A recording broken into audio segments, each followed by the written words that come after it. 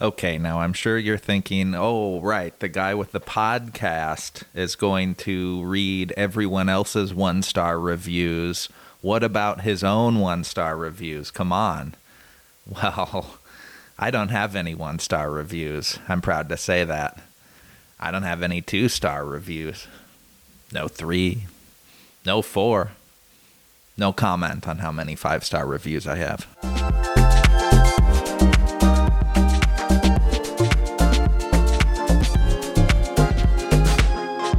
No one else here in town or in the state has ever given you a daily morning podcast and newsletter.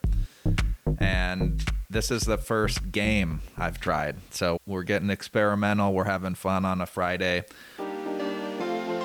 What I'm going to do is you're going to participate in this. That's the important thing. I'm going to read off a number of one-star reviews from Yelp. These are real, verbatim, not fake. Which, now that I've said that, makes it sound really fake. These are legit at Yelp, not comedy pieces I've pre-written, which I wanted to do a phony one where it was Governor Jim Pillen reviewing a Chinese restaurant with a 1-star review.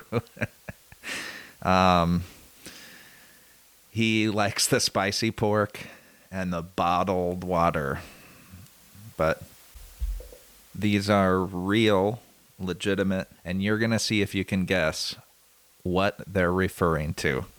So let's get started with the fun one. This is from Mike D.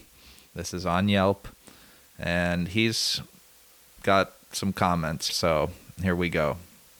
Let a ton of people in.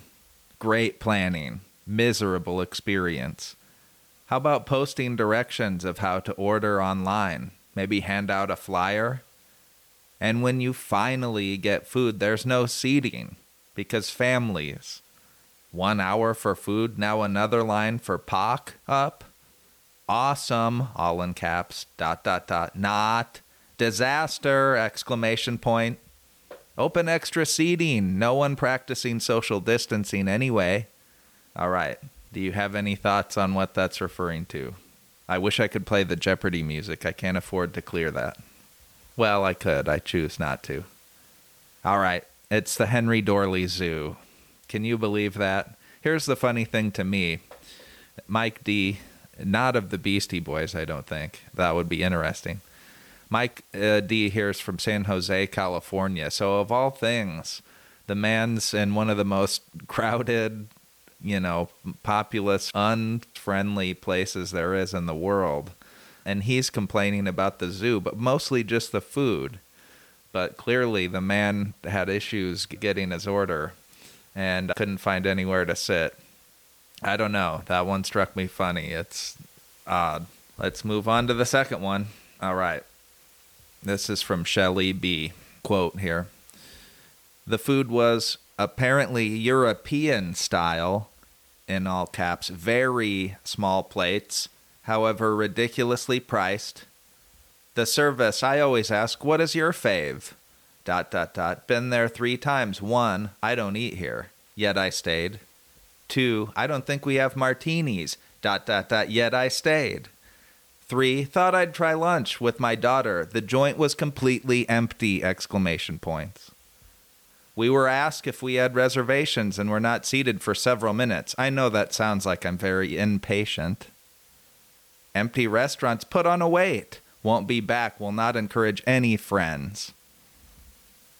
Where is she reviewing on 1 star? She took the time to write that. I said it verbatim. Shelley B. is talking about Beard Award nominated Yoshitomo Sushi in Benson. Ouch. I hope they recover from that. I'm not sure how they're doing after that. That was from September 24th, too. So she might have had no idea, probably, but clearly was not moved by the hype. So, moving on. This is a shorter one. This is from Jeff Y. Last year, 2022, was great getting your credentials to go to the meeting. This year it sucks. What a pain. What is he referring to? Jeff Y. is referring to the Berkshire Hathaway annual shareholders meeting. He gives that a strong not recommended. I mean, I'd like to talk to him more. I'd love to do a podcast with Jeff Y. of Bellevue, if anyone knows. And again, and he didn't travel from China for this 2 consecutive years. What could have been so much worse in 2023 than 2022's? He got his credentials. That was his happiest moment, apparently. And I don't know. I would love to get more insight. He hasn't written any other reviews that I'm able to read, unfortunately. But I would have liked to. All right. Here's Drew G. We'll tell you where he's not from Omaha. We'll tell you where he's from after. I enjoyed this one. He's referring to the many positive reviews.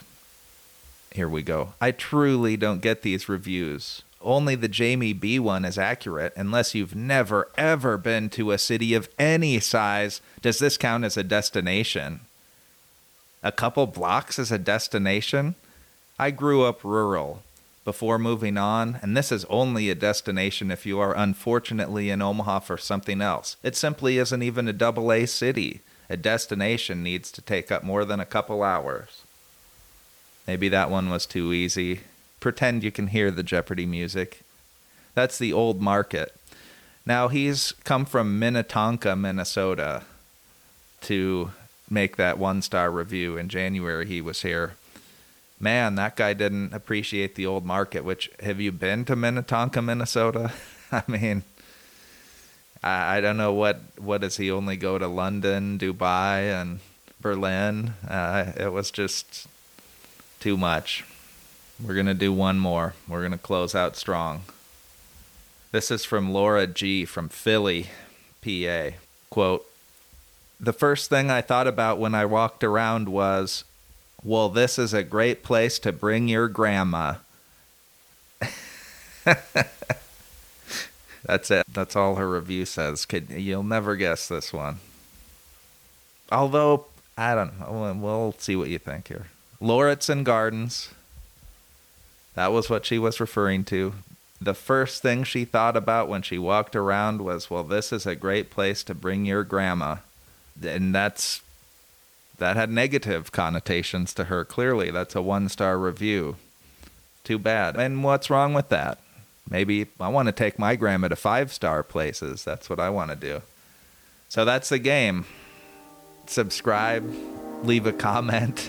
Only if it's a 5-star review. But come on, do that. Again, who else is giving you an interactive podcast like this on a Friday?